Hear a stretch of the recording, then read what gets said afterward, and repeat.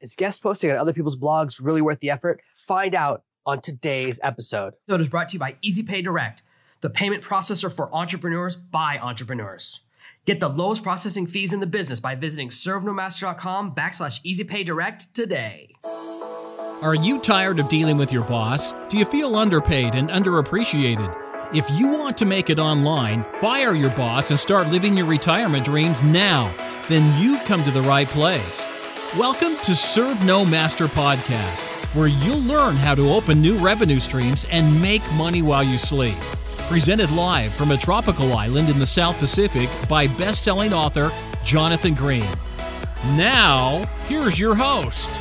Guest posting is coming up more and more as a question as people think about strategies to grow their blog, and it's a very popular strategy. Very simply, it's where you write a post on someone else's blog. In exchange for you providing them with free content, you get a link back to your website. And as you delve into strategies to get more traffic to your website, the strategy does two things. Number one, someone on a more popular blog reads your post and then goes and visits your blog. You get immediate traffic. Number two, Google and Yahoo and Bing and all the search engines, they see that and they go, oh, this website's a little bit popular. Website A is saying website B has some good content. They put this link in place and it increases your ranking for different search terms. And we all know that backlinks and links to your website are one of the ways you increase your authority, your power, or just how much traffic you get. And so the question of blog posting isn't should you do it or not. It's much more about how to do it strategically. And I want to take you through that process in today's episode. The effect of a popular blog post is immediate but short-lived. I wrote a post recently for our Kindlepreneur. You can see a link to it in the show notes. It's all about designing a book cover that doesn't violate copyright because most people don't think about this. It's really easy to get in trouble, and Amazon and most of the bookstores have a standard policy that if you get accused of a copyright violation, they take your book down immediately. You have to fight to get it put back up. You have to take on all liability, and it puts you in a vulnerable financial position, and you might not have even known you did it. So I wrote a long blog post about that, and in that blog post I mentioned one of my books, had a link to a free copy of one of my books, and I got a spike that lasted about 10 days until the next new post got put up on that site. So I got that short-term burst, but long-term, it's a site that's much more popular than mine, gets a lot more traffic than mine. And so I still get the value of that link. It says, oh no, go here. And so their authority, their traffic, it still sends attention to mine. And the more of that you could do, the better. And why is this out there? Well, first of all, blogs need more content. The number one issue I have with my own site is generating enough free content. There are never enough blog posts, podcast episodes, and videos on my channels. Never. If I could put out 5 blog posts a day, I absolutely positively would. If you look through my history, there are large swaths of time where we just weren't putting out enough content. We weren't even putting out a blog post a week, let alone multiple posts per day. And unfortunately, it all goes back to my medical condition. It's this limitation. I can only have so much time I can spend on the computer, and actually formatting a blog post and posting a blog post is one of the hardest things for me to do. It's very, very physically challenging. And it's one of the reasons I've hired a much bigger team, and a big part of their job is to take my content that I produce and get it out there. As I'm recording this, several months before you'll hear this episode, because I've recorded 10 podcast episodes in the last week, between 300 and 500 small social media videos that have never been published. And we have about 30 blog posts that are sitting in our back end and they're not pushed out the door. And it all kind of goes back to a challenge within our website, which is that we're changing the back end, we're changing the platform, and the page builder is so slow. I had a big fight with her yesterday. I said, look, you were supposed to be finished today. It's the end of the week. You keep pushing delays. You're done. I've hired someone else. I'm replacing you. She begged for an extra 48 hours. We'll see what happens in the next 40 hours. But it delays everything. We can't create an SOP, a standard operating procedure, a series of steps to teach how to post every blog post because it's going to change. And so it became a chicken and the egg thing. And it's very frustrating for me because I have content. I just can't get it out the door. And it's really hard to find people that can do that. I can find writers. I can pay writers. I buy it for blog posts all the time. I have no problem paying for content. I pay for loads of content. I love doing that. But when you pay for content, they send you a Word document and that's it. That's not a blog post. A blog post needs an image. It needs formatting. It needs a pre-written tweet. It needs a little social media post. It needs images that are resized for social media. All these additional things that we need that you didn't need when you started blogging 20 years ago. When I wrote my first blog post in 2005, you didn't need any of that. You just needed text. You didn't even need to break it into paragraphs. Those days are long gone, and what's needed now, what's required to make a blog post work is a lot more complicated. No one wants to read text walls, unfortunately. So I, like many other people, have opened the doors to guest posting a few times, but it's actually really hard for me to get people to write guest posts for me. You wouldn't think that, but it's absolutely true. And that's because, like every other blog that's high quality, that has a bit of traffic, we have guest posting guidelines. And we have those guidelines because we need content that matches the quality of the other content on the site. While I would love every single person who listens to this episode to write a post for me, it can't be a 300-word post. It can't be full of misspellings. It can't disagree with the other things that I teach. It has to be in alignment. It has to follow. Now, we have hundreds of ideas for you to choose from. We like it even more if you give us a list of 3 ideas that you have, and we can choose the one we like the most. But in the entire 5 years, we've only gotten about 2 people that have gone all the way through the submission process. And I learned my mistake with the very first person I let do a guest post on my site because I didn't have the guest posting guidelines in place. And so she demanded I make all of these changes. I had a bunch of really great images. She goes, no, I want boring images that don't match the rest of the design of the site. And people won't click on the post. And it became the least popular post on my entire site. No one wanted to click on it because she demanded, even after we did rewrites and worked with our editor, that we make it terrible. And so now when someone writes a post for us, we have really strict guidelines. You have to write following our guidelines because a post that no one wants to read doesn't really help me. A post that doesn't fit the aesthetic of the site, doesn't fit the structure of the site, doesn't fit the quality of the site isn't really useful. But the reason blogs need more content is for 4 reasons. Number 1, the biggest value is traffic. When I put out a new post, I send out an alert to my list, to my following, especially when I can put them out regular, then people know, oh, every Wednesday there's a new blog post. Every Wednesday there's a new blog post. And what I'd like to do is every Monday, Wednesday, Friday, we're working towards that because we want that consistency so then people come back. It creates engagement. It creates that relationship that maintains our connection so that in between buying stuff, you're not looking to someone else for information. In between reading books, you have another source of information for me. And I really believe this year my biggest focus is putting out more free content. And the value for the writer is that they get put in front of new people and they put a link back to their site and someone comes back to your site. You start to get that attention. So we both get traffic. The second benefit is search engine optimization. Again, it helps both of us. I have a new article that I can try and drive traffic to and get other people to link to, and you have an article that links to you. So I get the initial benefit, but you get the benefit of all of my existing traffic, all of my existing link juice. And the way this works is that as my ranking goes up, you get pulled with me because the value of my link to you goes up in value. I can get guest posts on sites that you can't get access to yet because you haven't built up a reputation. And as I put posts on those sites, they link to me, then I link to you. And it becomes this connection where we rise each other, we bring each other all up. As I say in a lot of the emails where I approach people, I say rising tide rises all ships. And I really believe that you find places that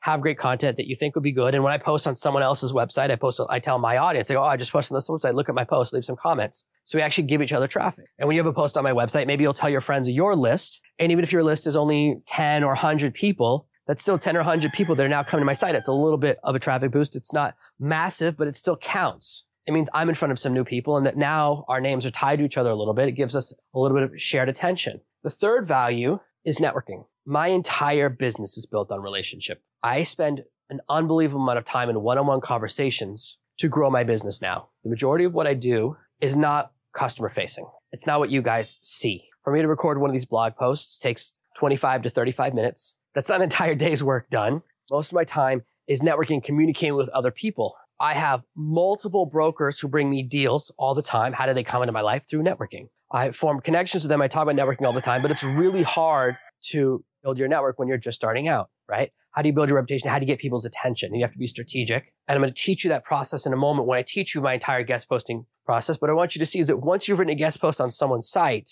you have a little bit of their authority. I can say, oh yeah, I've guest posted here, here, and here. If you don't think that matters, go to anyone's website. Anyone who's ever written a post for the Huffington Post, what do they have? Huffington Post's logo on their site, as seen on Huffington Post, as seen on NBC, as seen on Fox News. And it doesn't have to be that big. Anywhere that's recognizable to your audience and that's a little bit larger, that's what you're going to do. The fourth value, well, it's money. We all want to make more money. The end result of more traffic is that you make more sales. Additionally, it could be a shorter cut. You can write guest posts for someone and that can turn into a paid position. Several of the blogs I follow, that's what happened. When I first started out, I really couldn't afford to pay people to write for me. At this point, I can. I don't have the biggest budget in the world because we have so many employees. Budget goes in so many different places, but I do spend 3 to 5 cents a word. Since I need articles that are 3,000 words long, I pay anywhere from $90 to $150 per every blog post I pay someone else to write. And plenty of people pay more than I do. It's absolutely fine. There are places you can go and there are plenty of writers who are looking for a higher number than that. Totally fine as well. I absolutely understand that. If I had more budget, right, if more money was coming into the site, obviously I would have a larger amount to spend on blog posts, but that's really something I got to this year. I used to not be able to even afford those numbers, but I don't want to hide what I actually pay. It's no problem. And the way you get higher on a lot of these websites is you write a couple of guest posts and someone goes, hey, would you be willing to do this full time or get paid. And it actually can lead to paying work. Absolutely. Right now, I use external services. If I could hire someone in-house to write for me, I would. It's pretty hard. It's been a challenge for us. And it's not a full-time job, right? Because we just need a post a week, but we pay buying back batches of 10 posts. So I'll pay $1,000 to $1,500 per task. You write 10 posts, and ideally then you'll spend an hour or two uploading them all, queuing them all up. So then when I review them, they're actually already in my dashboard in WordPress. It's so much easier for me. That's the value of having someone in-house. And if we saw a commensurate spike in traffic, then we would order more frequently. We would go from ordering 10 articles every 2.5 months to ordering 10 articles every month. And it should take you to write 10 articles to 3,000 words, 2 to 3 days. So basically, you'll be making $350 to $500 a day, working 3 days a month. And now when other people say they need a writer, I have a lot of friends. By the way, I have this conversation with my friends all the time who are looking for writers in that range, similar price range, 5 cents a word is what most of them are paying. Again, depends on the quality and how much you take across the finish line. If you need no babysitting, no editing, you create something amazing, you pick the right images, you format everything, and I don't need to pay other people to improve the article once you finished it, yeah, you're going to get the higher number. If I have to bring my editor, Allison, then if I have to have someone else go in and check all the formatting, then someone else has to go in and fix the links inside because we link to other articles internally and externally. Well, then you're going to be at the 3 cents a word mark because we have to spend that money that could have gone to you, have someone else take the article across the finish line. So I know loads of people who've gone from writing guest posts to getting paid for writing posts for the exact same websites. This is how you prove yourself. It's not always going to happen. It's not a guarantee it's going to happen, but it's a great way to do it. I would absolutely love if I could have 4 guest posts a month from different writers and I could call it Guest Post Friday. I have interns that I've tried to train and some have done really well and some have fallen to the wayside or other opportunities. One of my first really great intern writers got picked up by a publisher. What can I do? Had no time to continue working with us, but she was doing a great job until that happened. So those are the 4 benefits you get from becoming a guest poster. You get more traffic, you get search engine optimization, link juice, attention back to your site, you form a connection with that blog post owner, and you can make money. So how can you make it happen? Some sites have like a whole guest post submission process, but for a lot of them, it's hard to find. Just because a site doesn't have it doesn't mean you can't do it. So a way to start out with, step 1, is to find 10 to 30 great blogs that you really like. You can go, I would love if I had a guest post on these sites. And then you're going to sort them by traffic and popularity. If you're an absolute beginner, then you might want to start with the smallest site. If you post on a site of someone I know that's smaller than me, and then when you come to me, you go, oh, I wrote a guest post for this person, here it is, and you can link to it, that's going to get you so much more attention than if you come to me cold. And then when you come to me, and you've written a post for me, and then you go to someone bigger than me, and then someone bigger than them, and someone bigger than them. This is how you end up on really big sites. Because each time you go, you've created a ladder. You've created an ascension where your authority increases. And you can say, oh, I posted for this site that's a little bit smaller than you. They go, oh, okay. They've heard of it. And this is how you can get on sites that I'm not on. And so you make this list and you sort them, and you're going to start with the smaller ones or ones that are in your range. If you have a little bit of authority, maybe you go up to the mid-range. But I recommend starting with the smallest ones and working your way up. So to get to that top site, the one you want to be on the most, means you have to write 30 blog posts if you get a yes from everyone. Step number 2 is to invest in the first batch of sites you've chosen for a month. For a month, what you're going to do is leave comments on posts. You're going to share their posts. You're going to do social sharing. You're going to give value to that site. I absolutely pay attention to the comments that come into my blog. I don't get a lot of comments. Some sites are really comment heavy. Mine isn't. I've never been that way. It used to really bother me, but I just accept it. It's just not how people communicate because I see people get lots of comments. I get lots of emails. People like to direct message me one-on-one. No problem. I've learned that lesson. Lean into your channels. But with getting such a small number of comments that are legitimate comments every month, I read all of them. I notice them. Even if someone else on the team approves them, I go through and I check them all. Once a month, I look at them and I notice who's posting good content. And that's a big difference. It's not about just posting, hey, cool post, right? I don't know if those are spam or not. I get those sometimes. And when I can't tell, I'm like, eh. But if you put a little effort in your comment, you go, oh, you know what? This was really interesting. I did this. How about this? I have a post where when I say, oh, here's the 5 steps to starting your blog, at the bottom, I say, give me a link to your blog. I'll look at your blog. And I look at those comments. I go to every one of those blogs. I always look at them because I said I would. That post has been up for about 4 years. Every time someone posts, I do it. I ask for specific things all the time in the comments. If you've written a guest post on someone else's site, post it below this video. Post it below this on ServerMaster directly on the blog post about this, or post on YouTube channel. And I'll see it. My team is really good. We're organizing. Now we see all those comments and they send them to me, and then I can see that because I love to see what you've written for other people. I might just see that and go, wow, and I'll message you and go, hey, you know what? Would you write a guest post for me? You might not even have to reach out to me. It's that small amount of effort. Most people won't do that much effort. Most people will listen to this episode or watch the video version of this episode and do nothing. They won't even click a thumbs up, even though it's a useful and helpful video. So you can stand out. You already become a 1%er just by doing that small amount of effort. And even saying that, I know 90 out of 100 people that watch this video on YouTube will not take any action. That's okay. I just know that's how the world works.